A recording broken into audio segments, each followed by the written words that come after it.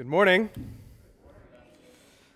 What a passage. What a passage we have before us this morning. The title of the sermon, for those who are taking notes, and I don't know if it was the WWE or F references from the last sermon, but the title of this sermon about the rock shattering the image is, Do You Smell What the Rock is Cooking? That's the title of the sermon. Do you smell what the rock is cooking? And no, we're not talking about World Wrestling Federation or Dwayne "The Rock" Johnson. We are talking about a kingdom who will know no end, whose king shall reign forever and ever. And that's what we will discuss this morning. I hope you enjoy your 3-day weekend. It is President's Day, initially known as Washington's birthday. February 22nd is the day that he was born and is noted in our history as the first holiday acknowledging a president. More than that, it's the first holiday in our country's history acknowledging an individual, that acknowledges an individual, George Washington.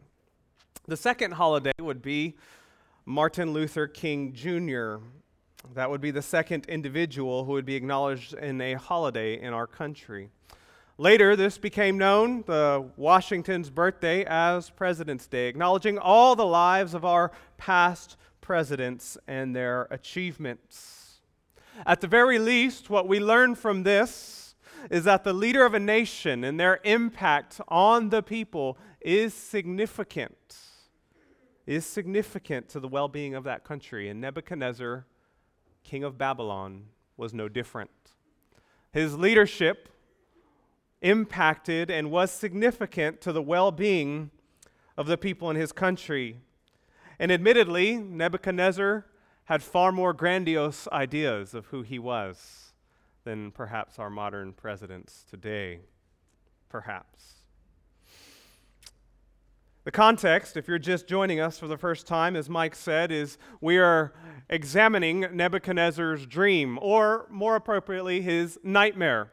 His nightmare that bothered him, that kept him awake at night and wondering, what do these things mean? And so if you're just joining us, this book, Daniel chapter 2, we're working through all the way to the end. And the emperor had a dream, the king had a dream.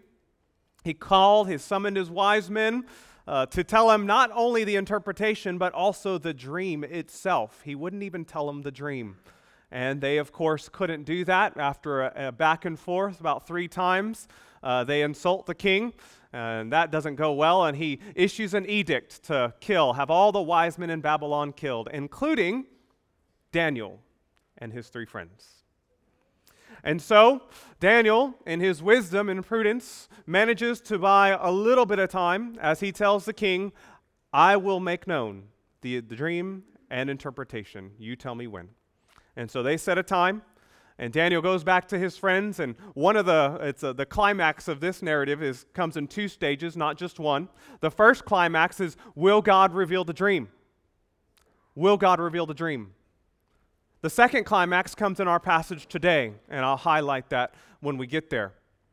But we see in the middle of the chapter that God does in fact reveal the dream in response to prayer. He reveals it to Daniel in a vision of the night. And so, Daniel breaks out in praise to God for who he is, what he's done. He gives wisdom to the wise and knowledge to those who have understanding. He raises up kings. He takes kings down. He changes times and seasons, and he is to be praised forever and ever. And then we ended last week, Daniel goes into the king, test day. The king says, are you able to make known the dream and its interpretation? And Daniel looks at the king and he says, no.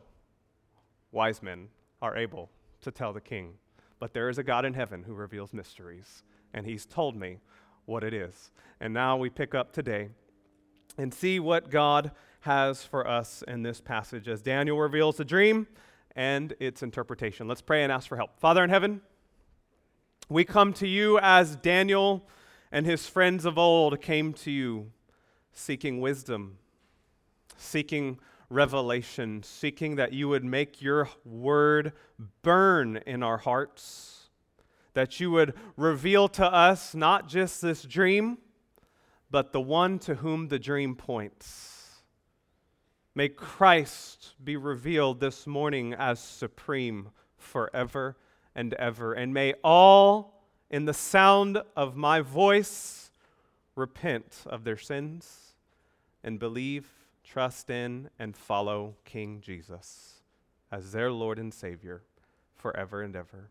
And so, Lord, may you grant that this morning. We also want to remember that we are not alone in the body of Christ, but we are connected to our brothers and sisters around the world, around the islands. And so we lift up Pastor Todd Morikawa and Kailua Baptist Church. We pray for their elders, for Reed and others who serve with him. We pray for the church there and the ministry that is happening in Kailua. We ask that the gospel preached there would make deep inroads into the community, into the military base, the Marine base in Kailua. We pray that you would keep them strong, keep them following you, and may they persevere, and we as well. And we do lift up our church plant always, Wai'ehu Community Church. We pray for Pastor Rocky as he preaches. May he preach with clarity, conviction, and power. And may you fill him and nourish the church in Wai'ehu, we pray. Do that here, do that across our islands in Jesus' name. Amen. All right, number one, I have 3 points. Number one, the statue. We will cover this narrative with 3 kind of movements or 3 anchors. Number one, the statue. Number 2, the story. Number 1, the statue. Number 2, the story. Number 3, the stone. The stone. So number 1, the statue, verses 31 to 35. So Daniel starts to reveal the dream, the very thing the king has asked. Can you reveal the dream? And Daniel begins. And what does Daniel describe? He describes a great, bright, frightening image. Apparently, this is an image of a man. This image is composed of different metallic and iron and clay, different materials. We see the first thing is the head is made out of gold. And what is the chest and arms made out of? Silver. And then his torso and his thighs are made out of bronze. And his legs and his toes, his feet are what? Iron, and iron mixed with clay. His feet and toes are iron and mixed with clay. And in this dream of this terrifying image, we see all of a sudden Nebuchadnezzar saw a stone that's cut out with no human hands. And he strikes the image on the feet of iron and clay, and all of a sudden the whole thing what? All the parts come tumbling down, broken into pieces, shattered on the stone, only to be carried away by the wind, never to be seen again. Meanwhile, that stone that struck the image grows and becomes a great mountain and fills the whole earth. It's worth taking a moment to ponder, to wonder, what was so terrifying about this dream to Nebuchadnezzar? Think about that. So we read this, and I didn't see any of you like, and I doubt any of you the past few weeks have gone home unable to sleep over this passage, right? No, probably not. It's not giving you any nightmares. The only nightmare you have perhaps is of Pastor Randy's sermon never ending. Perhaps that's a nightmare you have this second. But I doubt this has caused much terror on any of you. Why did it bother him? Why did it bother Nebuchadnezzar so much? See, before we get into the interpretation from Daniel, just think for a minute. If you were Nebuchadnezzar, what would you think about this? What would you think this is? Clearly, you would think the image represents who? You, right? You would think this image represents me. This is what I'm seeing. Me and my kingdom and my reign. And what is this stone? Does it represent a person in my leadership cabinet? Does it represent somebody who is near to me, who is going to try and come against me, perhaps an assassination attempt? Or maybe it's another country or another kingdom rising up, and that'll be my undoing. Or is it something else? What's going on here? We could also consider the metals. The Babylonians were no fools when it comes to metal. They knew what it was worth. They knew how much it weighed. They knew how strong it was. And clearly, the image of gold, silver, bronze, iron, clearly this image is top-heavy. Each metal is successively heavier than the one underneath it. Gold is heavier than silver. Silver is heavier than than bronze. Bronze is heavier than iron, and so on and so forth. And so it is a top-heavy image. There's also decreasing weight from top to bottom. There's decreasing value of material. Gold, silver, bronze, iron mixed with clay. There's a decreasing value in the material and an increasing strength till you get to the bottom. And so if I'm Nebuchadnezzar, is this a critique of my kingdom, of my strength, of my rule? Again, he could go a lot of ways with this, but we could easily see how he could be concerned if you are Nebuchadnezzar over this dream. And so Daniel tells him, he describes the statue. Now, what does it mean? So that's the image, the statue. Number 2, the story, verse 36 to 43. The story. So Daniel gives the interpretation, or the dream. He gives the dream. And if I'm Daniel, I'm going to be thinking like, that's the image. And he's not dead yet. So it must mean, all right, I'm doing all right. This is so far going well because Nebuchadnezzar hasn't told me, nope, wrong, you're dead. Liar. So he's still alive, which means he must have accurately described the dream, which is a miracle in and of itself if you just think about it. He describes the dream that God told him in the vision. And now he reveals to Nebuchadnezzar something incredible. He says, Nebuchadnezzar, what you saw didn't just concern yourself.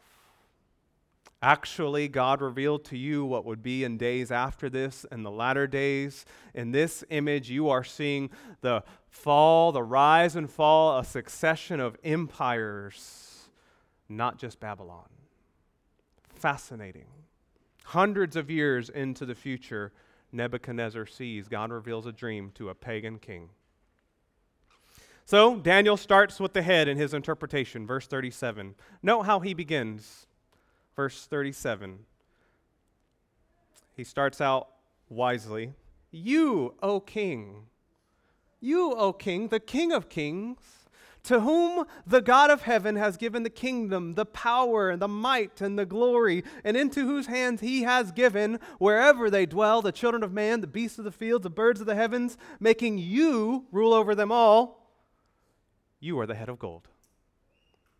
You, O king, are the head of gold. Did you see what Daniel stressed there in his explanation? Where was the stress? Where was the emphasis? He doesn't just say, Nebuchadnezzar, you're the head of gold. What did he say? Who gave it to him? The God of heaven. He says it 3 times. God of heaven has given the power, the might, and the glory, into whose hands he has given, wherever they dwell, all these things, making you rule over them. You are the head of gold. Daniel is letting Nebuchadnezzar know. You have to remember from chapter 1, this isn't just in captivity, I'm punishing Israel for her sins. What's happening in the mind of Babylon and everybody around them is a battle of gods. Who is superior? Is Yahweh inferior to Nebuchadnezzar and the Babylonian gods? That's what's at stake here. And Daniel just said, who gave Nebuchadnezzar the power? The God of heaven. Daniel just said, nope, God is in control. And he tells Nebuchadnezzar, you are the head of gold. You are the head of gold. So we have to say, who made this pagan king ruler? God did. God did. That's important to remember. The same is true of every successive kingdom. Who raises up kings? Who removes kings? Who raises up presidents? Who removes presidents? It is not the Republican Party. It is not the Democrat Party. It is not some mixture of the two or the Electoral College. It is none of these things. At the end of the day, no matter what you think of the president, not just Trump, but Barack Obama and all before him, God put him there. And the same will be true in 2020, whether you like them or not. God put him there. God put Nebuchadnezzar there. He put all the successive kingdoms in place.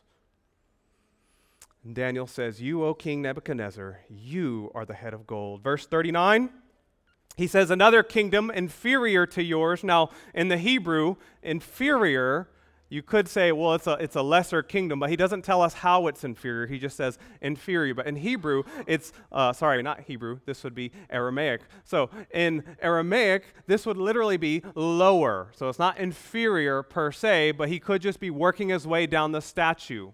Lower than you, you're the head, the lower one, and he goes on and on, the arms of silver. So he's not necessarily talking about inferior per se as working his way down the statue. Now, he's going to get into the silver and the bronze and the iron and the toes. Now, I'm going to ask you here, put on your thinking cap a little bit, all right?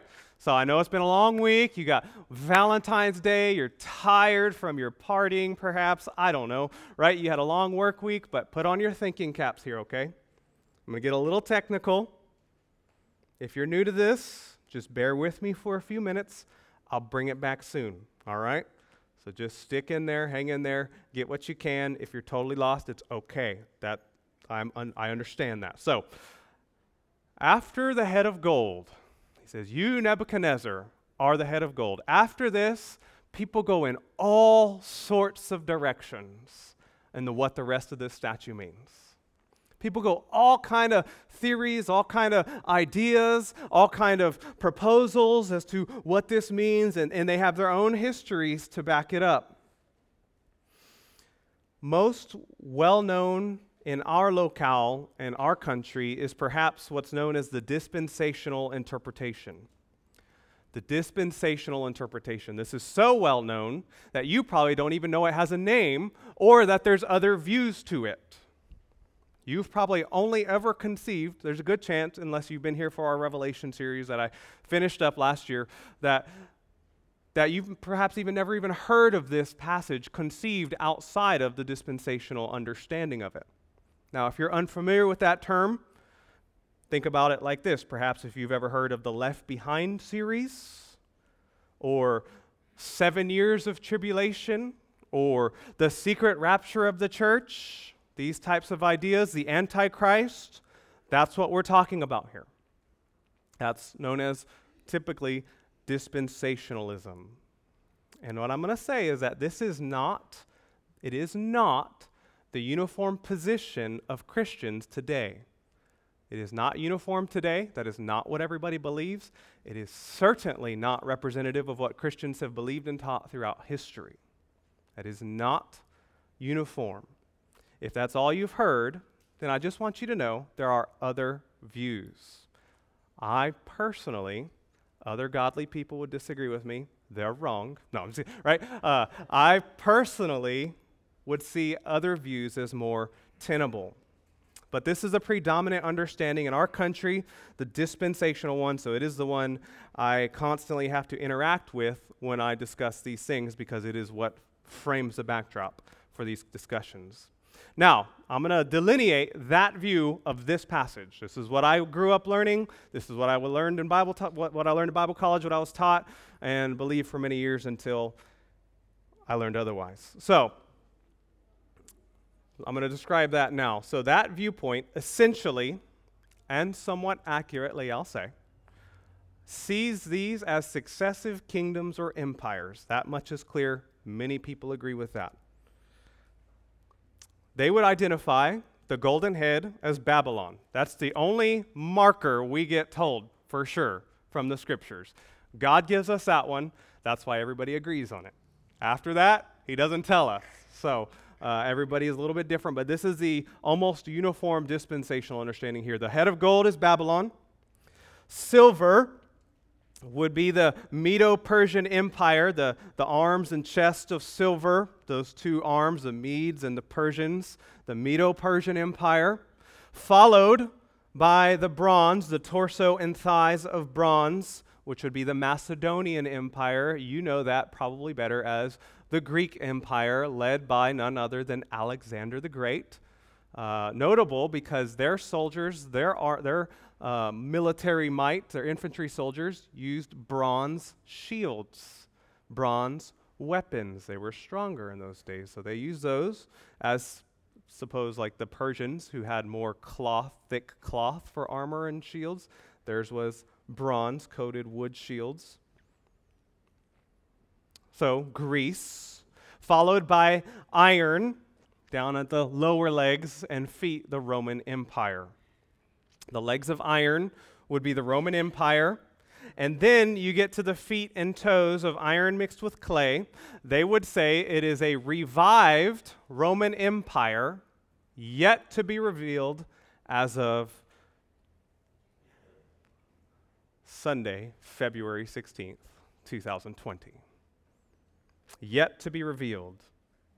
So what they would say is that the Roman Empire, that as far as we know, that they would suggest that there have never been 10 kings ruling over the Roman Empire that we know of as of yet. And so they propose the theory that in the end times, the Roman Empire will be revived, 2,020 years almost later, will be revived and will come back into being in some form that is weaker, yet maintains the ferocity of the original.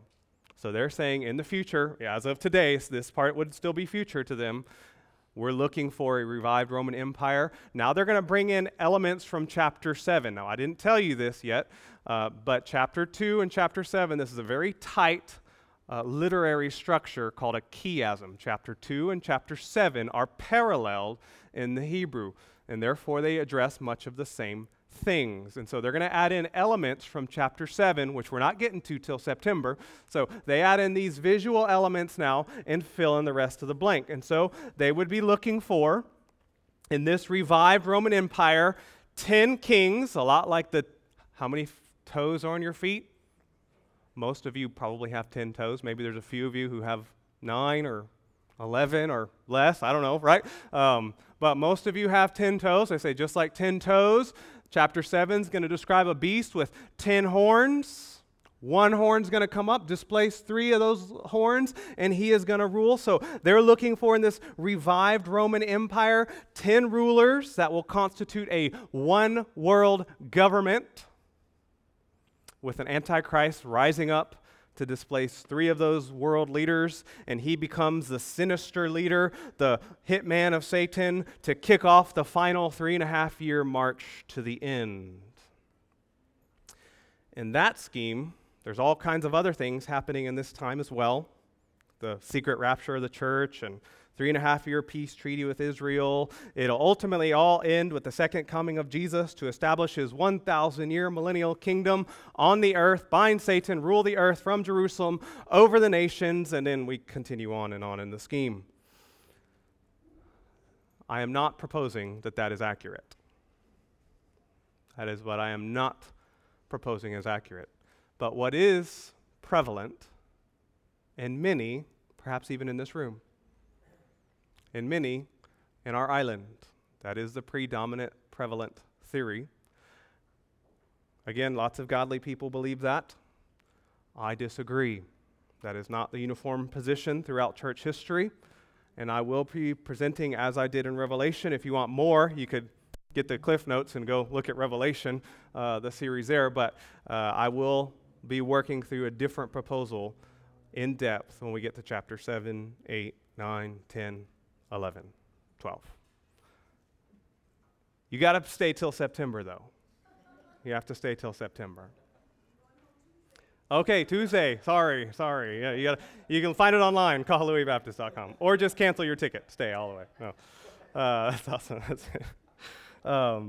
So, first, the combining of the elements. What are a few problems? Let me just give a few problems with that understanding from Daniel 2. A few problems. The first problem is the combining of elements in these dreams with elements from chapter 7 without warrant.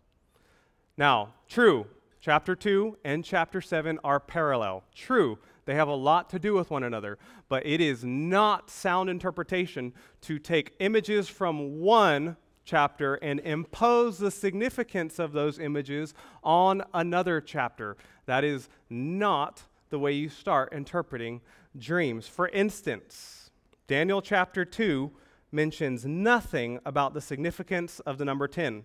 He mentions nothing about the significance of having 10 toes on the image of Nebuchadnezzar's dream.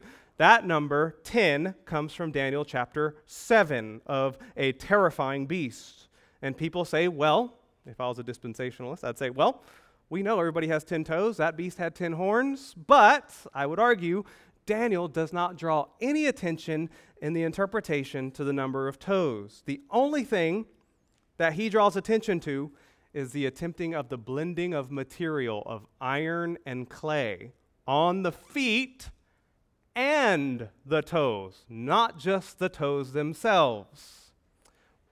Which I would say suggests further, we have no more scriptural license to impose significance into the toes of the image than we have to impose a significance of 10 fingers on the chest and silver, the chest and arms of silver, do we? Nobody looks at the arms and chest of silver and say, well, he's got 10 fingers. I wonder if we should look for an empire like the Medo-Persian Empire that has 10 kings. No, nobody talks about the fingers of the image. Why? Because Daniel doesn't talk about them. Why? Because they're not significant for what Daniel's showing, you see? And in like manner, the number of toes on this image, 10, is not significant for what Daniel is trying to say. He's drawing attention to the mixture of materials and how they will not mix. He's drawing attention to the brittleness, to the strength, to the decreased value of that time. Now, we could go on and on. Many of the dispensational understandings of scriptures, of rulers, of history, comes from a selective choosing of facts and numbers to the exclusion of others to paint the picture they desire for their system. That is not required of the text, nor does it accurately reflect history. For instance, let me give you another instance. Why would the 10 horns taken in chapter 7 be considered literal? So they would say there's 10 literal, right? 10 horns, 10 literal kings, that's what we're looking for. Why would the 10 horns from chapter 7 be taken literally when the very first occurrence of 10 in the book of Daniel is figurative? Clearly figurative. You say, well, where's the first occurrence of 10? You've already read it. You didn't think anything of it. Chapter 1, verse 20. Daniel's how many times smarter than all the other wise men in Babylon? Anybody remember? 10. Daniel's 10 times wiser than all the other wise men in Babylon. Is that a literal 10 times? Did they take a Babylon SAT, ACT, and Daniel's tests were 10 times higher approximately? No, it's a figure of speech. Why would he use 10? Because 10 in the ancient world was a round number depicting completeness, totality, finality, fullness. Those often uses these things. The Decalogue, you think, well, there literally are 10 commandments, Pastor Randy. And the Decalogue, there's 10 literal commandments. In the covenant of Moses, the Decalogue, no, there's not. You say there's not? No, there's not. There's 666 or 7, depending on how you count. The 10 become representative of the fullness of the Decalogue, don't they? You see? There's a lot more commandments than just 10 in the law of Moses. God gave more than 10 commandments at Mount Sinai. You see? There's more. Those are representative. Because in the ancient world, this is often how they used these numbers. So, why would the first use of 10 in Daniel be figurative, but in chapter 7, now it's literal? And we are, after all, talking about a dream, a vision, aren't we? We're not looking for literal beasts flying across the landscape, literal lions with literal eagle's wings, literally being plucked out. You see? These are visions. They're symbols. They mean something literally, yes, but we need to be careful. We need to be careful. It's not like we're trying to overly allegorize or spiritualize a text. That's not the case. It's not something we do without context and unless the passage warrants it. It would be wrong. It would be wrong to be overly figurative in an obviously literal passage. That would be wrong. It would also be wrong to be overly literal in an obviously figurative or symbolic passage as well. You see, we need to be careful on both. Scripture helps us with context. We'll interact more with the visions of chapter 7, 8, 9 later in September. Sorry, leaving on Tuesday. My apologies. For now, let's just say we need to be careful of importing symbols and imagery and assigning importance to numbers in a vision that Daniel himself does not draw any attention to. So, he tells Nebuchadnezzar, this dream reveals the rise and fall of empires for hundreds of years into the future. And then he sees something different. Point number 3, the stone. Verse 44 to 49, the stone. Verse 44 says this and following. In the days of those kings, the God of heaven will set up a kingdom that shall never be destroyed, nor shall the kingdom be left to another people. It shall break in pieces all these kingdoms and bring them to an end, and it shall stand forever. Just as you saw that a stone was cut from a mountain by no human hand, and that it broke in pieces the iron, the bronze, the clay, the silver, and the gold, a great God has made known to the king what shall be after this. The dream is certain, and its interpretation sure. After he sees this image, he sees something else, doesn't he? He doesn't see a man-made statue in contrast to a man-made statue of metals and precious materials. He sees a stone cut with no human hands. This stone grows to encompass the whole world. In response to this, we have the second stage of the climax that I mentioned earlier. The ultimate resolution of the passage. See, the climax was 2 stages. Not just will God tell the dream to Daniel. That's not the only climax. He does. The second stage of the climax is, will the king accept what Daniel says? You see? Will the king accept the dream described by Daniel and its interpretation? That's the second stage of the climax. And what is the answer? The king responds by falling down and paying homage or worshiping Daniel. Undoubtedly, this made Daniel very uncomfortable. And undoubtedly, Daniel was just happy the king got up and didn't tear his head off. Nebuchadnezzar proclaims the superiority of Daniel's God over the other gods. Side note of application now, all right? You need to be very careful. You should not see this as a sign of Nebuchadnezzar's conversion. He proclaims the majesty, the superiority of Yahweh. You should be careful before saying, oh, look, Nebuchadnezzar got saved. We know that's not what happened. We know that.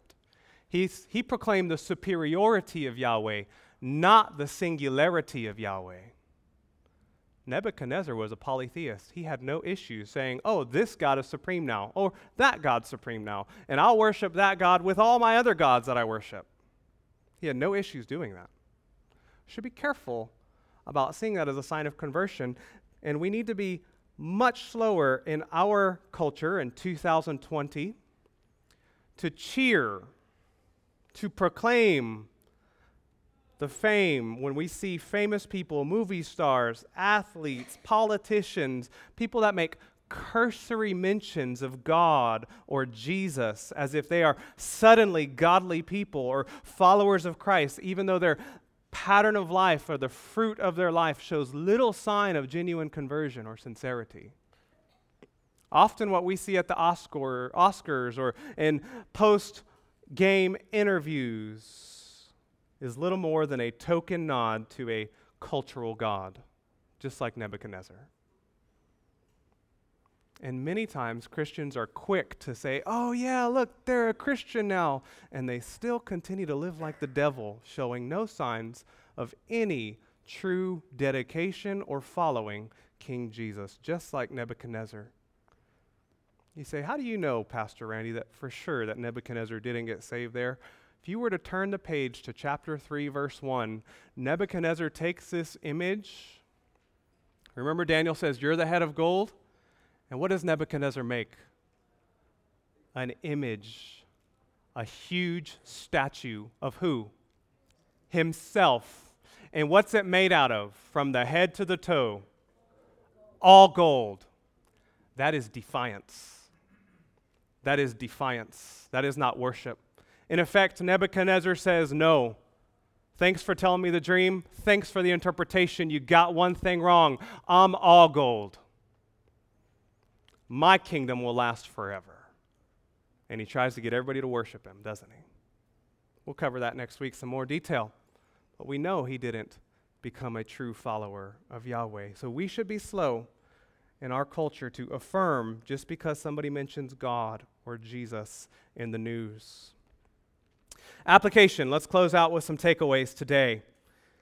Application. What does this mean for your life? You're here. Perhaps you came in, you have marriage problems, personal problems, family problems, children problems, health problems, work problems, house problems. You came in here needing some encouragement for your soul, a word from God. Surely there's more than a historical lecture. Yes, there is.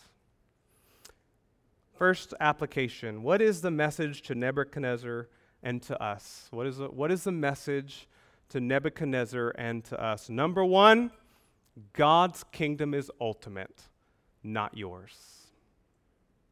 God's kingdom is ultimate, not yours and not mine. You say, okay, that sounds good. See, this troubled Nebuchadnezzar. It gave him nightmares that his kingdom could come crashing down. It troubled Nebuchadnezzar, and it troubles all who seek their own kingdom first. So let me ask you, what areas are there in your life that you are seeking your own kingdom instead of God's? Think about that for a moment. Where are you trying to be Nebuchadnezzar, the whole statue in your life? Many times, if I'm honest, my anger towards my wife, towards my children, and I hope you do know your pastor sins against his wife and his children. I hope you don't think I am sinless. I'm a man, like you are men, and I am a human, and I have problems in my sin struggles, so don't ever think I don't sin. That would be a grave mistake. But in my anger towards my wife, towards my children, if I'm honest, many times, probably most times, it's because they aren't seeking my kingdom the way I want them to. They're not seeking the glory of my name, the advancement of my cause, the way I want them to. Perhaps you can relate. How often is your anger evoked because somebody actually sinned against you? Like an actual sin that's not a violation of preference, that's not crossing some unknown, unclear expectation, but is an actual sin. How often is your anger evoked because somebody actually sinned against you? Or is it mostly because you were simply inconvenienced? You see? You were simply inconvenienced. You had a desire that wasn't met. You received something you didn't want, and it inconvenienced you. How often does that happen in your life? Perhaps you seek your own kingdom, shifting gears a little bit, in recreation. You spend so much time in enjoying the good life on Maui that you rarely engage with God's people or seek to advance His kingdom. Or you work and you work and you work and you take that overtime shift and that call back and you go in, you come in early, you stay later, you're trying to build your own kingdom and you're always too busy, or at least that's what you tell yourself, for the things of God. All of us need to hear this. Just like the image of the man that Nebuchadnezzar saw, that statue, we need to hear this. All the works of our hands, no matter how strong they are or how valuable, are destined to be blown away by the wind, never to be seen again. All the works of your hands. It just baffles me that Alexander the Great, age 25, the greatest military tactician one of the world had ever seen, he's student of Aristotle personally himself, conquered the world from age 25 to age 33. There's a footnote on history. His kingdom, sure, you can see statues, they're crumbling, they're dying. Most people know nothing about how he defeated the Persian Empire at outstanding odds. These great feats, all destined to crumble away and be blown away in the wind. That's going to be all of our lives. You're here and you're going to be gone. And all your works, the things you are struggling for that take you away from the things of God, will be blown away in the wind. Invest your time. Invest your energy in things that will last.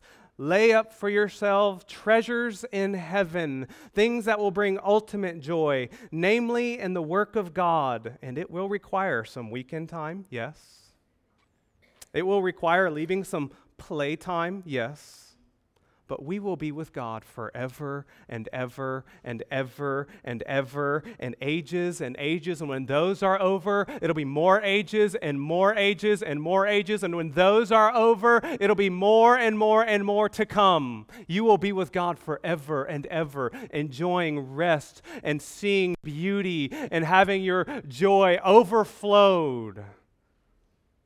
So, beloved, spend your life for things that matter. Woe to those who are found sleeping and playing when the Master comes.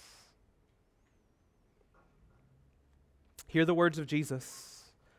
Seek first his kingdom and his righteousness, and all these other things will be added unto you. Number 2. Second application. The significance of the stone. Remember that stone that was cut without human hands? Remember that contrast against the bright metallic image of gold, silver, bronze, iron mixed with clay? The significance of the stone, just being a rock, points to what seems to be the apparent lack of value of the kingdom of God in the eyes of the world. The apparent lack of value. So worldly speaking, when you look at the kingdom of God, you probably walked in and you walked on the parking lot and you probably didn't notice anything about what you're walking on, just rocks, pavement, asphalt, of little apparent value. That's what's meant by this contrast. This stone, it's not gold, it's not silver. In the eyes of the world, it lacks value. Yet, it is this stone that will grow to encompass the whole entire planet.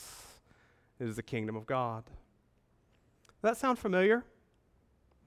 I hope your concordance in your brain's tripped as you hear that. Hear the words of Jesus, Matthew 13. He told a parable very much like this. Matthew 13, verse 31 and 32, he said this. The kingdom of heaven is like a grain of mustard seed, small, that a man took and sowed in his field. Verse 32, it is the smallest of all seeds, but when it is grown, it is larger than all the garden plants and becomes a tree so that the birds of the air come and make nests in its branches. You see, Jesus is attesting to, you look at the kingdom of God, it looks of little value, and yet it grows larger than everything. Or, more directly tied to our passage, Acts chapter 4. This is quoted several times in the New Testament, this reference, Acts 4, 10 through 12. The context, Peter heals a man who's lame from birth. He heals a man miraculously, and they all want to know, by what power did you do this? Hear Peter, 4 verse 10. Let it be known to all of you and to all the people of Israel, but that by the name of Jesus Christ of Nazareth, whom you crucified, whom God raised from the dead, by him this man is standing before you well. Verse 11. Hear this out. Remember, Daniel sees a stone Verse 11. This Jesus is the stone. Interesting. This Jesus is the stone that was rejected by you, the builders, which has become the cornerstone. Verse 12. And there is salvation in no one else, for there is no other name under heaven given among men by which we must be saved. See, we rightfully think much of the second coming of Jesus as incredible news, right? We want Jesus to come, yes and amen. However, don't gloss over the importance and the magnitude of the first coming of Jesus. Don't gloss over the massive importance of that point in history when Jesus came, because it meant for the world the coming of a kingdom that shall never be destroyed. Regardless of what empires or one names for those kings and the statues, this rock has clearly come and is growing to encompass the entire world. You say, how do you know that, Pastor? Hear the words of the angel to Mary. So here's Mary, Luke chapter 1, verse 31 to 33. Here's Mary, and he sees her, tells her, don't freak out, don't die. I'm here with good news. That's the new International Randy version. And this is what he says to Mary, verse 31. And behold, you will conceive in your womb and bear a son, and you shall call his name Jesus. He will be great, and he will be called the Son of the Most High, and the Lord God will give to him the throne of his father David. Verse 33, note what he says very carefully. And he will reign over the house of Jacob forever, and of his kingdom there will be no end. Of his kingdom there will be no end. When Jesus came, did a kingdom come with him? Is Jesus a king? Can you be a king without a kingdom? No. You can have a usurper on the throne, you could have all these other things, but you're not a king if you don't have a kingdom. Jesus came, preaching, repent, for the kingdom of God is at hand. And of his reign there will be no end. He will reign forever and ever. So maybe you're here today and you regard the message of Jesus of little value. Maybe that's you. You're here and you've heard the gospel, you've kind of heard about Christianity. Maybe you've never seriously considered it amongst all the other world religions. You think, doesn't everybody believe the same thing? I mean, when you boil it all down, don't all religions just kind of teach like love each other and be nice to people? No, they don't. They don't. Many of them teach people who believe differently you kill or you tax heavily. They don't believe and teach the same thing. So maybe you're here. You've never seriously considered the claims of Christ among other world religions. Or maybe you're here and you regard the claims of Christ, the gospel, of little value. You wouldn't say it. You'd say, oh no, I'm a Christian, I follow God. But you actually claim it of little value as evidenced by how much time you spend pursuing it. As evidenced by how little time you spend pursuing it. Maybe that's you. Either way, I invite you to hear the message of Daniel. This stone cut without hands is Jesus, and his kingdom is coming, and he offers you salvation today through repentance of sins by faith in him. And he will forgive you if you turn from being your own king and you trust in him by faith. And there is salvation in no other name under heaven except for the name of Jesus. Will you give your life to him today? Will you regard that stone cut as no human hand as worth casting everything in for? Lastly, Consider the effect this passage would have had on the readers. If you're a Jew in exile, consider the effect it would have on you. What you have before you as you see Nebuchadnezzar bowing down to Daniel, we'll see this more in the weeks to come. What you have before you is a little piece of resistance literature. That's what we call it. It's a piece of resistance literature. Not resisting the king per se, but resisting any attempt to compromise your faith in your life. From the culture, from the pressure at work, it is calling us to persevere. It's designed to help the people of God living in a world that's in opposition to them. It tells you this morning, don't give up. Don't give in. Don't quit. Keep going. In the midst of a hostile world, stay faithful. Stand firm. And even though we dwell within a culture that is very different from our heavenly culture, a world that holds very radical and different values from our own, just as they were, we ought to stand firm. We must stand firm. So let me close with the lyrics from our song of response. Just a passage of it, because maybe this is you. You've been standing firm. You've been struggling. You've been fighting. Here are the words of this song. Come ye weary, heavy laden, lost and ruined by the fall. If you tarry till you're better, think about that. If you tarry, if you wait until you're better, you will never come at all. You will never come at all. Come today to Christ, beloved. He will forgive you, He will sustain you, and He will restore you. Let's pray. Father in heaven, thank you for this word of hope that you gave to your people through Daniel. You are a God who answers prayer. You are the God who rules over the future and the stream of history, and your purposes are ultimate, not ours. May we live for you and your glory this day. In Jesus' name, amen.